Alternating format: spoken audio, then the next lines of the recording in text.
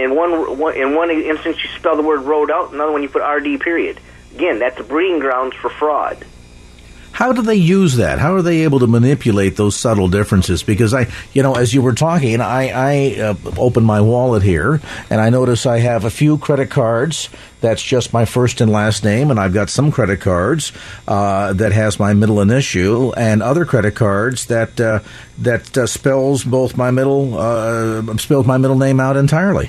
Right, and so what that does is that creates aliases on your credit report, so when someone submits an application in any variation or something even similar to any one of those three variations you just named, that's an opportunity for fraud. Wow. And how you can clean that up is getting it so everything matches. You start with your state IDs, your driver's license, your Social Security card, professional licenses, etc., then you take those, photocopy them, and submit them to your creditors so they change your account so they appear the same. We're going to pause for a minute. We've got more great insights from Scott Merritt. Scott was a victim of identity theft back in 2005, 2006, and literally ruinous to both his personal private credit as well as his business credit. And it's taken him years to unravel this mess. In fact, even as we sit out here, what has it been now, 8 years almost, he's still dealing with the aftermath of all of this 8 years later. If you ever shopped at a Target store around Christmas time, you could potentially yet be a victim of all of this. 70 million credit cards were compromised, and as Scott suggests, it's pretty easy for them to gather enough information on you to be able to recreate your identity. The thought of two Craig Roberts running around out there is just too much for the world to handle. So how do you go about reducing some of that risk? We'll talk about that, and then more steps on what to do once you've unwittingly become a victim of identity theft. Back to more of our conversation with Scott Merritt as Lifeline continues. And now back to Lifeline with Craig Roberts. One of the biggest mistakes that people make when they try to address a breach of data or outright identity theft is to assume that your local banking institution is your friend. They're here to help. They will cut the thief off at the pass and make it all well again. But in fact, there's not much motivation, shockingly, for banks to address this problem. That certainly seemed to be your experience. It looks like they did little, if anything, but to exacerbate this horrific situation unfolding before you. Why was that? Well, and it's because eventually they didn't want to be on the hook for the expenses, and it comes down to money. Banks make money by loaning money, not by dealing with fraud and things of that nature. And that's why it is critical when you are aware of that situation, you go into the bank and file an affidavit. They are not going to want to file it, but make them file it anyway. And make sure you get a copy of it, and then go file a police report. It's going to be important, Scott, to also file that police report? Yes, and I will tell you from my own experience that filing the police report, because cops and police officers really don't like taking these reports. It took me 90 days for me to finally get my police report filed, because everybody's saying, "Oh, we don't handle those." But your local sheriff's office will handle them, but they're not going to want to handle it, just so you're aware. Scott Merritt is with us today. The book is Identity Theft, Recovery is Possible. We're talking about the do's and don'ts, what you need to know if it happens, and we'll also share some insights on how to reduce the possibility of being a victim of identity theft. Though I would imagine in this day and age, Scott, the idea of totally inoculating yourself from this, is that kind of a pipe dream? I mean, given all that Edward Snowden unveiled and what NSA is doing, including eavesdropping on our conversation right now, is this notion of pure 100% protection, is that just a pipe dream? Yeah, I would say it's a pipe dream. However, there are some steps you can take that will minimize and greatly reduce your risk. And the number one thing I would say is, again, do not use your Visa debit card tied to your checking account. You want to use a national bank credit card. That doesn't mean that your local bank doesn't have a national bank credit card. A lot of times, the local smaller banks will partner with a national bank to offer a credit card that is national in nature. And how you'll know it's a national bank credit card, you may not qualify for this limit, but you call your bank and you ask them, what is the largest limit this card is able to be in size? And if they say it's $50,000 or more, that's a national card. So you don't want them, the thieves, in other words, to have access to your debit card, which, a lot of us go into Starbucks, boom, we present the card. It's like a $3 or $4 charge. I don't want to have to deal with that on a credit card and then, write a check to pay it at the end of the month. So a lot of folks just say, hey, I'm going to take this and treat the thing like a substitute for cash. That's a real risk you're suggesting.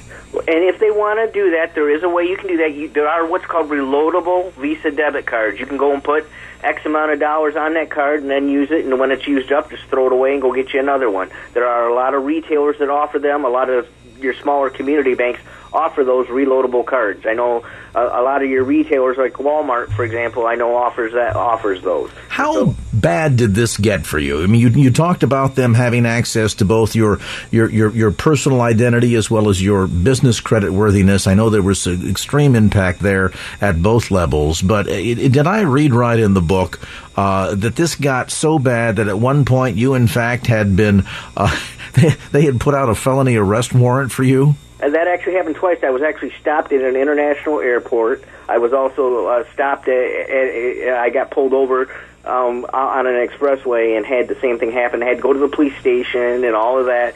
It was easy for me to prove that it wasn't me because I am securities licensed. My prints were on file, and obviously they didn't match the felony record print. So therefore, it was very easy for me to prove. At that point, I then had to get the FBI, Secret Service, and Department of Justice involved, and my U.S. Congressman, and they had to go in and scrub everything up and send me letters so that if it happened again, I didn't have to go through the whole ordeal all over again. This sounds like it becomes a full-time job just trying to piece your life back together again.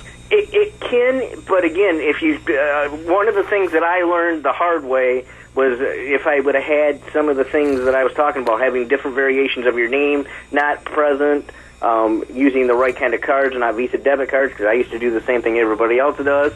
Some of those things would have greatly enhanced it. And the other thing is there's an extreme process to follow, and if you make one little mistake, you have to start the process over. And there is no roadmap to help you with that process. That's really why I wrote the book, is I give everybody the roadmap so that you know how to do it, when to do it, how to prepare it, how to send it, so that you don't end up restarting the process over and over and over. This is really a book that, in some cases people go out and they buy a book because they've gone through this terrible experience and now they're trying to get some insights from somebody who's been down the road. This is almost a book that ought to be bought ahead of time, isn't it?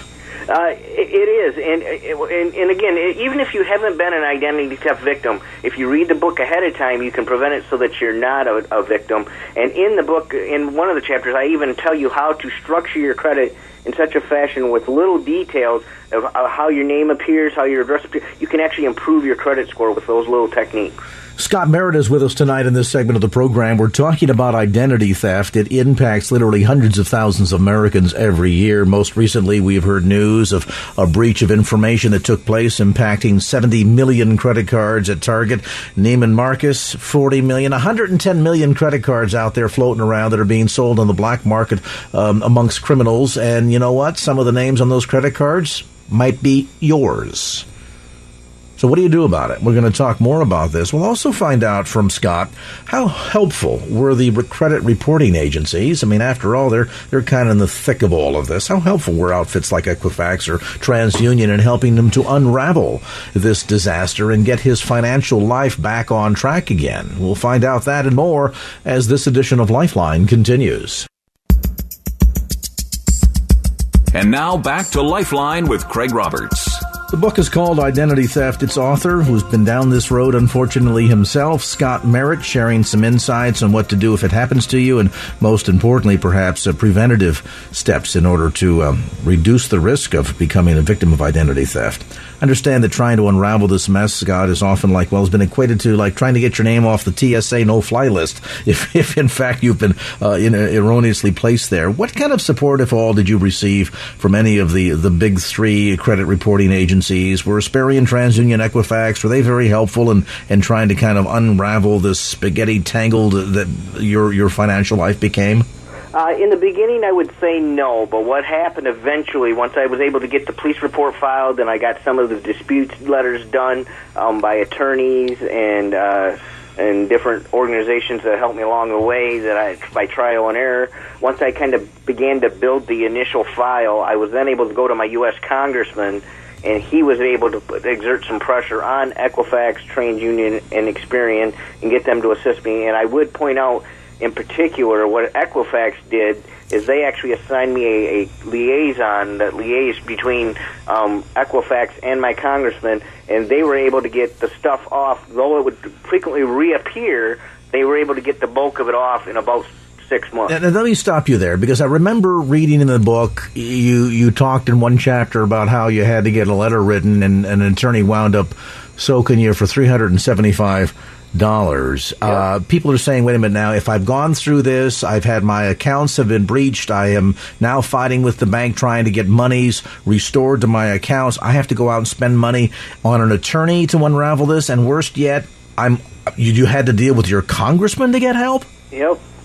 And it's a process, and that's why I wrote the book, because there's no rhyme or reason. Everybody in the process charges a fee, with the exception of the congressman, and so they're all in it for them. They're not all in it for you. If you succeed in the process, they're happy, but that's really not why they're there. And at the end of the day, even the congressman charges a fee. I believe they collect it every April 15th.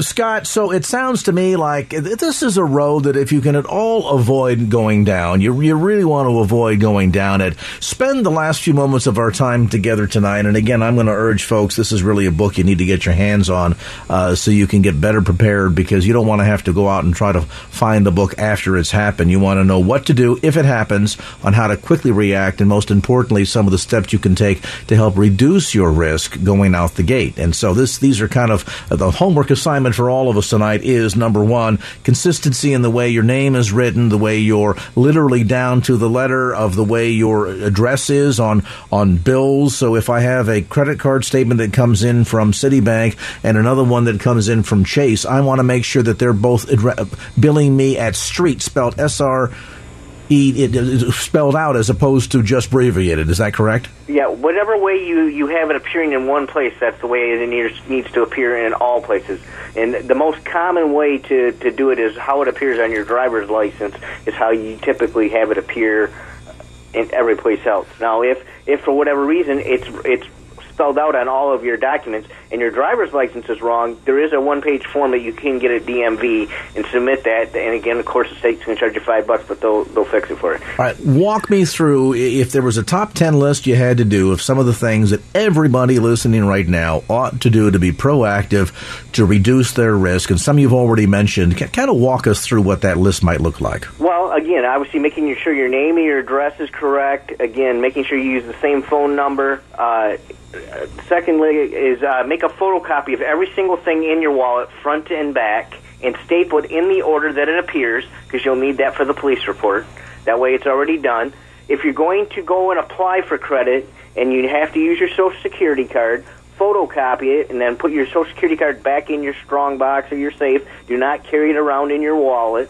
Those are some of the obvious ones. But then, again, if you're going to make purchases out in the public, do not use the Visa debit card. Use a national credit card. And and I would recommend you put the majority of your bills on that credit card, with the exception of your mortgage. And then what you do is periodically just go in and use your bill pay service at your local bank and to pay your credit card, because then that transaction is actually insured.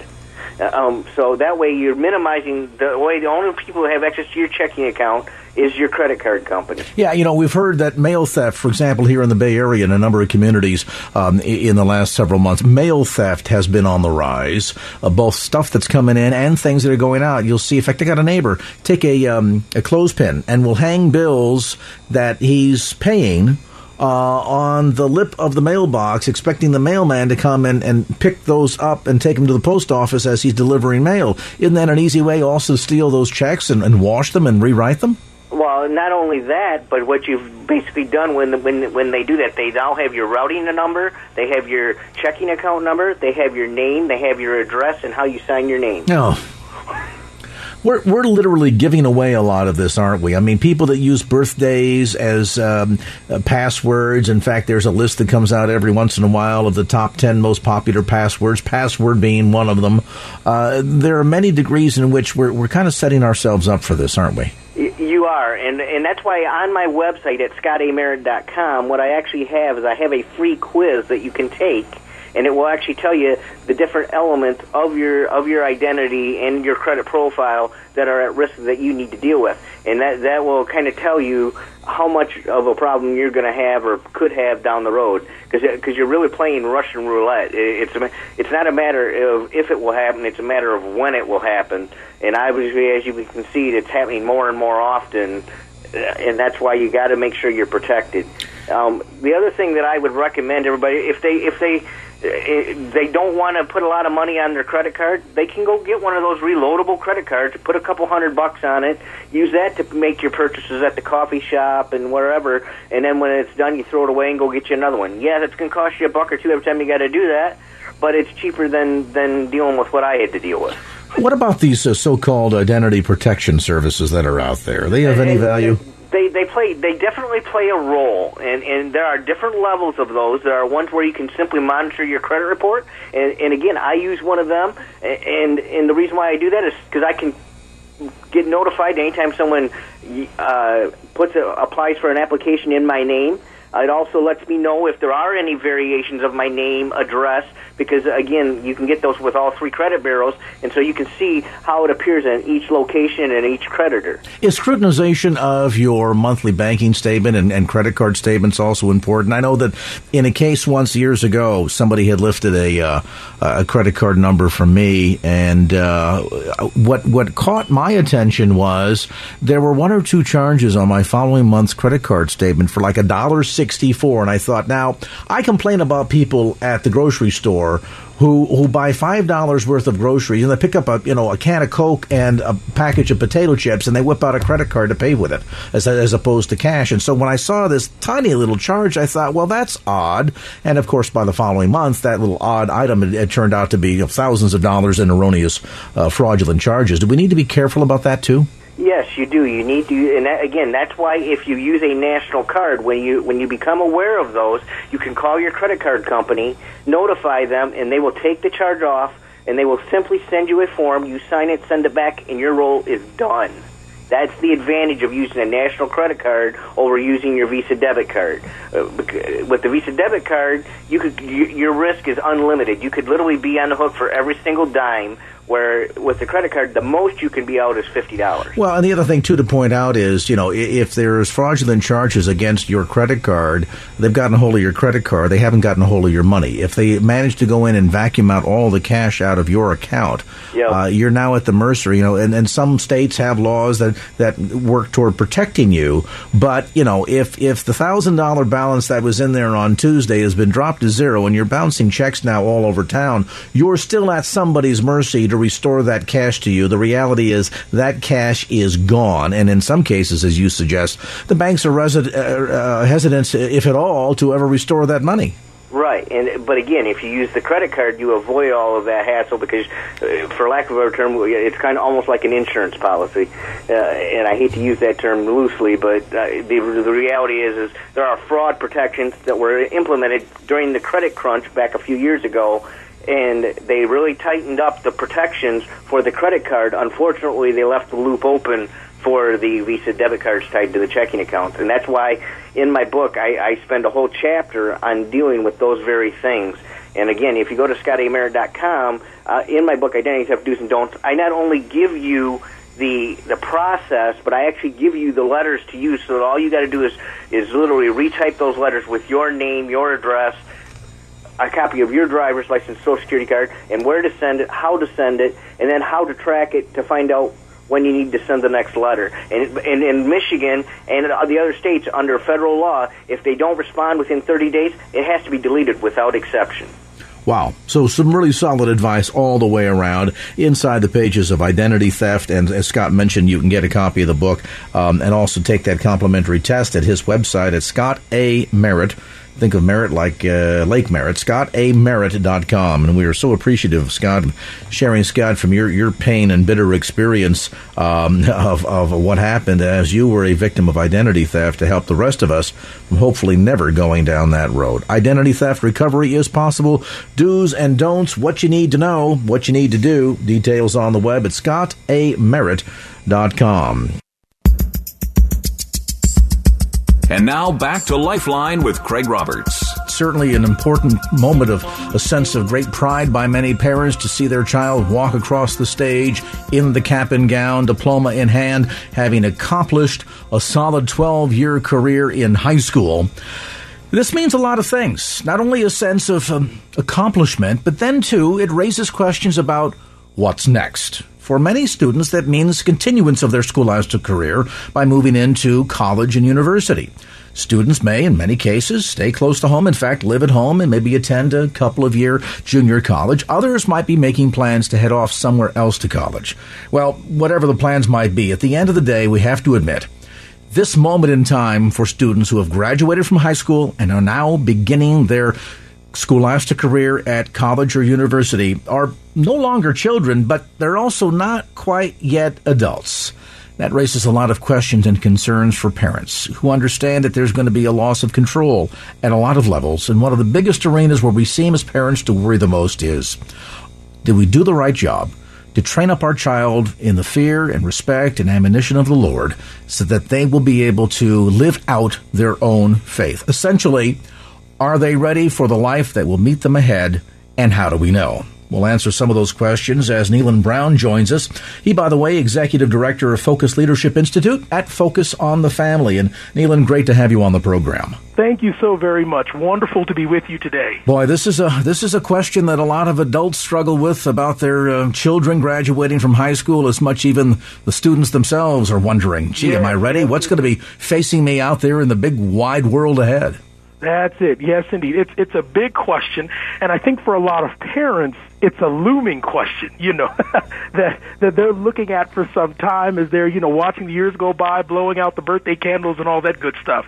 But I think for a lot of students, sometimes for them it comes as a bit of a shock, that it's that first night that you're in the dorm by yourself. No one's forcing you to go to class.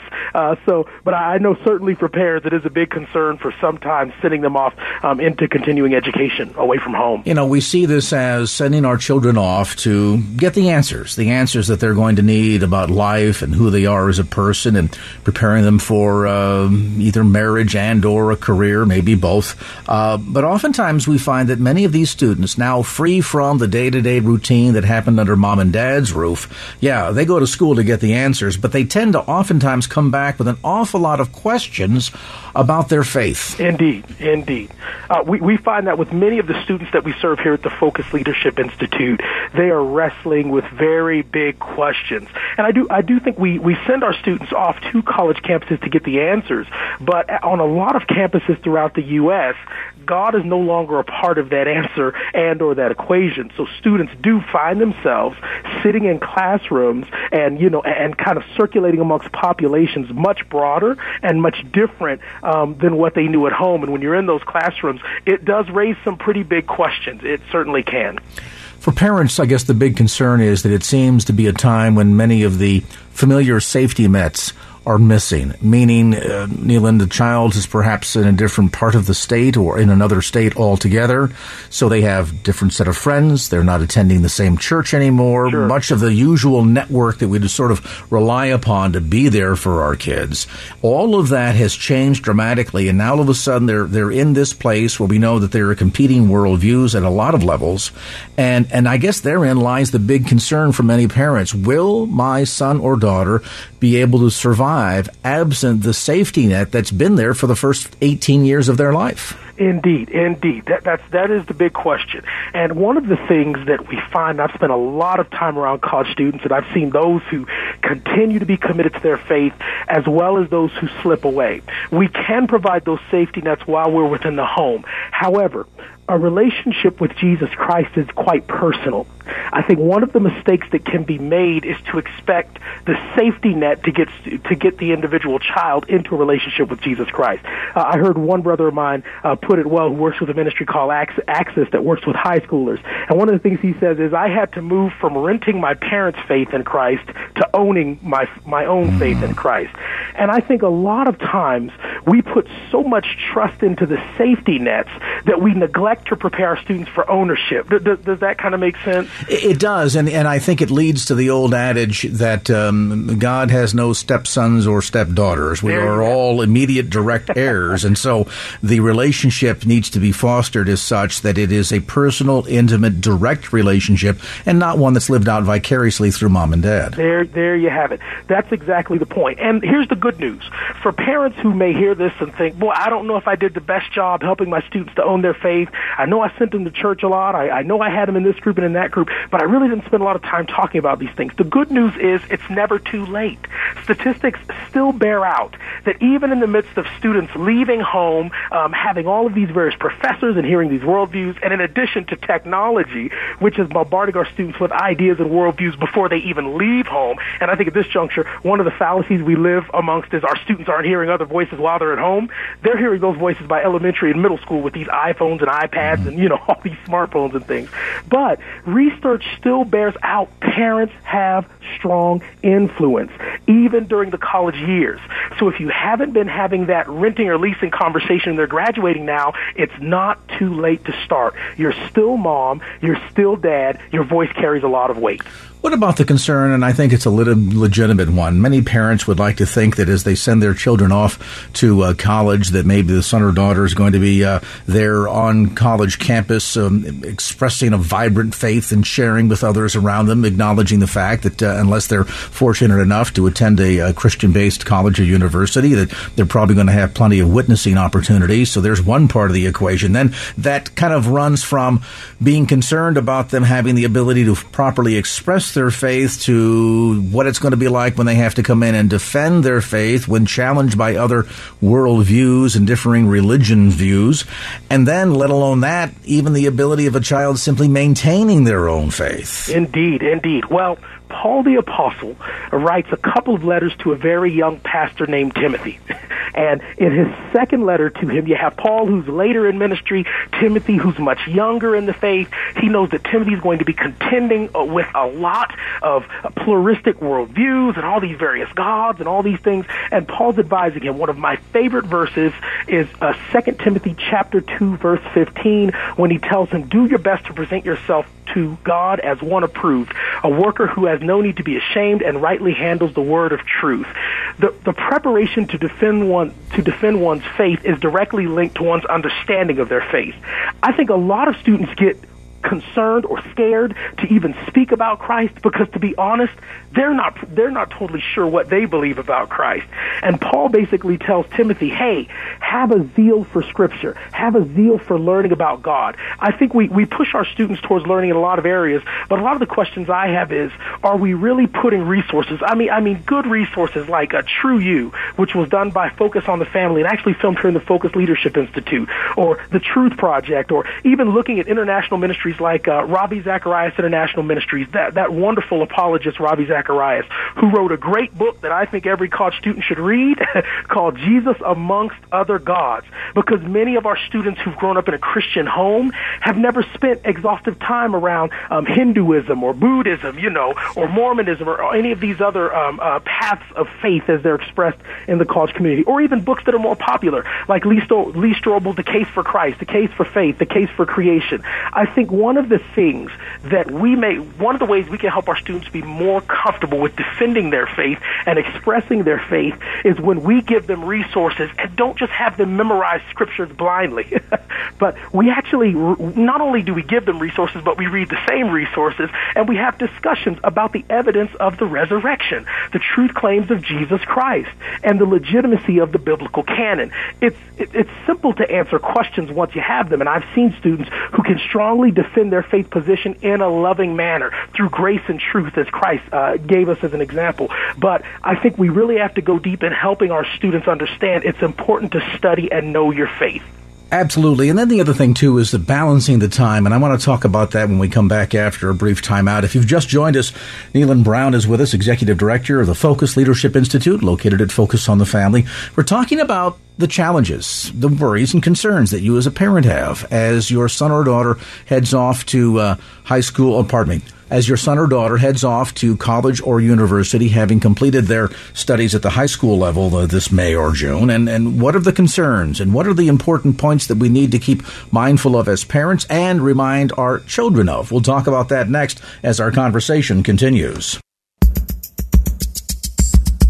And now back to Lifeline with Craig Roberts. And welcome back to Lifeline. We're visiting today with Neelan Brown, Executive Director of Focus on the Family's Focus Leadership Institute.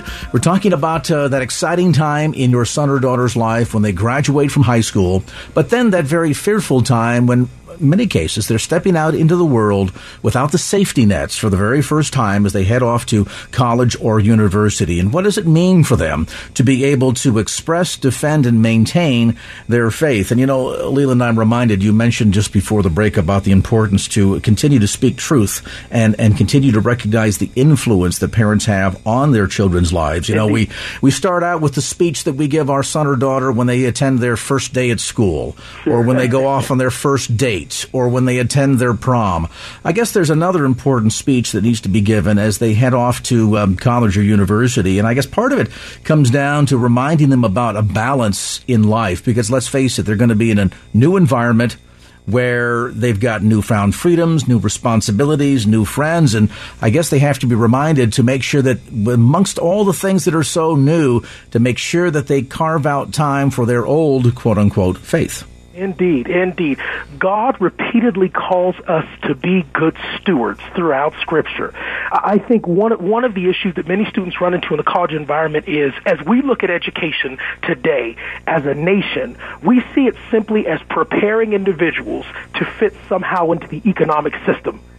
And therefore, we lose the grander narrative of us being good stewards of the talents and gifts God has given us, developing those in college, and then having an impact. So I think it's so important not simply to make statements to students like, make sure you're in class, go to the library, you better be writing those papers.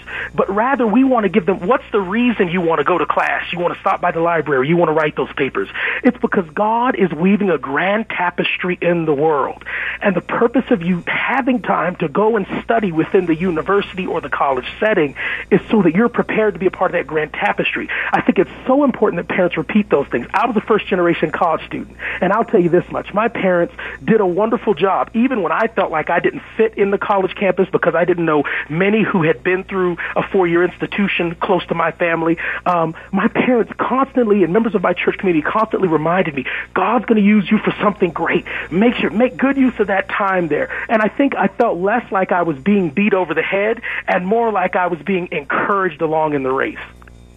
Makes perfect sense. And, helping them understand in that encouragement that, they're going to hear this word freedom a lot, but the other word that needs to be tied into it is responsibility. There you have it. And to understand that they need to maintain a level now of personal responsibility for themselves. There's not going to be anybody there to say, time to get up and go to school, time to go and do your laundry, time to go and eat, time to go to church, time to read, time to, spend some study time alone in meditation with the Lord. And so It's going to be important that they set and establish, a sense of spiritual discipline too, then, wouldn't it?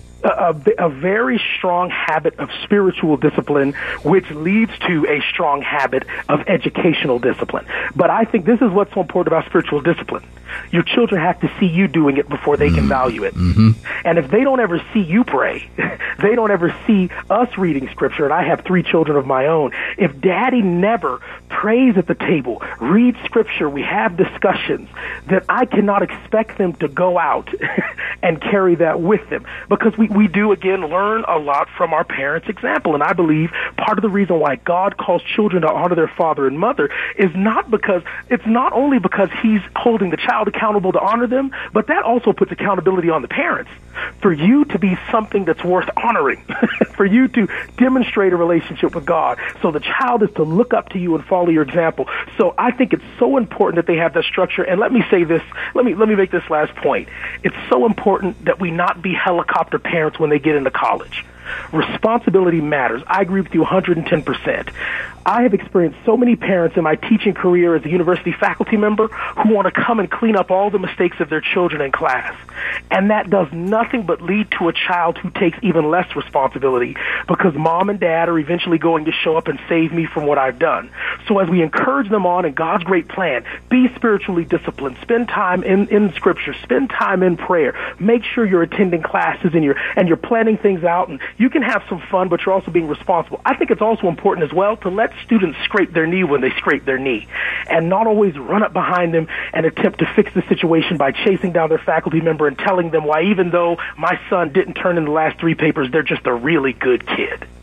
Yeah, I mean, there is an inclination by parents to want to be overprotective, and given, their understanding and experience with the world, I think that's a reasonable expectation, but it's not realistic when it comes to the relationship with the kid. But, that raises an important point. As children are going out, and everything is about new discovery. They're discovering themselves. They're discovering newfound freedoms, responsibilities, newfound friends. Is it important at the very least as we encourage our child, since they will cross paths with a whole variety of people, some of whom they will share the same worldview and values with, and many of whom they will not, to maybe find themselves in a position where they can come under, if not, again, the hover parents, at least have some access or exposure to someone who can provide kind of in that mentoring relationship the kind of guidance that they really need. Now, this maybe could be a teacher on campus, maybe a graduate student or somebody else, somebody that's not mom and dad, and yet is somebody that they can look up to that can speak some truth into their life. That is so very important. And I think before students go on the college campus, one of the things parents should encourage them to do is, number one, as you stated, sometimes they're going across the country or across the state. Number one, find a local church fellowship. Many of the successful students I've seen who are really growing spiritually strong during their college years have a local fellowship, a church fellowship outside of their college community. And oftentimes that's where they will find mentors. But there are also faculty members on campus who can pour into their lives. And I think this is when it's so important that parents share their stories of those who have helped them in their walk with Christ and encourage their child. You find those people too. God has those folks out there for you. You do not have to do this alone. On every college campus, I would venture to say, or within the local community, the local church, a young person can find a mentor who can pour into them spiritually and also help them through the process of grappling with big questions. I had a couple of faculty members who really made the difference during my undergraduate career, as well as a pastor and his wife who actually came and visited me and my family this past weekend from the local church I attended during my undergraduate career. And they made an indelible imprint on me as a young man, in my view of family, in my view of truth, in my view of Christ, and all of that took place while I was pretty far away from home and mom and dad weren't there. And actually, oftentimes, put it this way. When I was a kid, Neeland, my father was pretty stupid. And it's amazing, the older I got, the smarter my father got. Of course, I tell you. when I say that in front of him, he doesn't quite agree with it that way. But certainly from the child's perspective, when we're young, we think we know everything and our parents know nothing. Then we get into our 20s and our 30s and our 40s, and some of us even beyond that. I don't know that directly, but I read about it.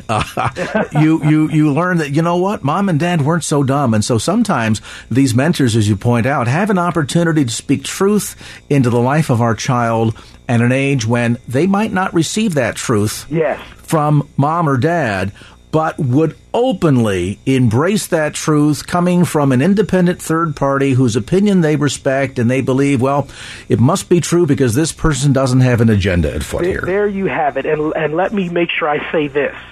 Every parent who is sending a child away from home to college should be praying this prayer. Lord, send someone to disciple my son or daughter. send a good, I think sometimes we just want to be the people to do it for our own children, you know. So we say, Lord, send them to me. But I always recommend praying, Lord, send them someone who can touch their life and they'll listen to them. You know, someone who's rooted in the gospel, stands firm on biblical truth, and my child will hear them. Because you are exactly right.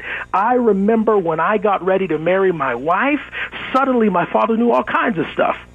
Yes. stuff that I said, wow, this guy has good things to say. And I wondered what happened during that period from me being 13 to 17 when he knew absolutely nothing. He must have been studying privately, quietly at night, you know? I suppose so. But suddenly, and I think, and that's one of the things parents have to understand. Young people go through phases.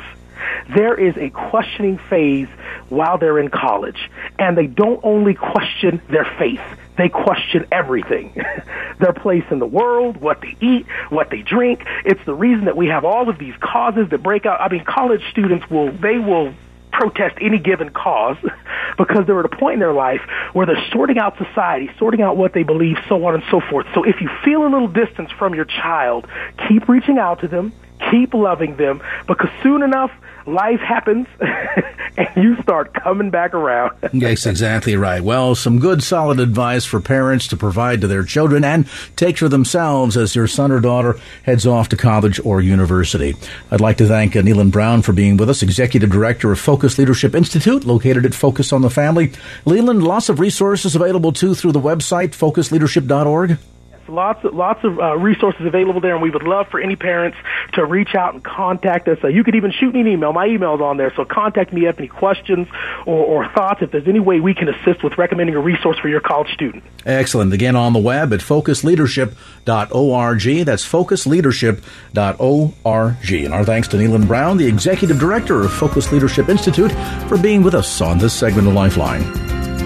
Well, that's going to do it for this edition of Lifeline. Thanks so much for being with us. And if there was anything you heard on today's show that you'd like to hear again or share with a friend, grab a copy of the Lifeline podcast. Simply log on to KFAX.com. That's KFAX.com for the Lifeline podcast. Our producer is Wanda Sanchez. I'm Craig Roberts. Till next time round, remember, just don't keep the faith. Get out there and share it and make it a great evening. So long.